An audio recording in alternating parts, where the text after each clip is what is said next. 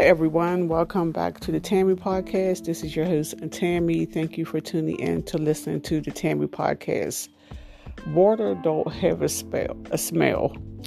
Me and my daughter was at the mall and we was walking past, what's that, Bath and Body Works? I think that's what it's called. And we looked in there. We glanced over at it. And my daughter looked at me and she's like, "No, Mom, you don't need to go in there." And I told her, well, I don't want to go in there anyway because their products smell like water. My daughter looked at me and was like, "Mom, water don't have a smell, don't have a scent."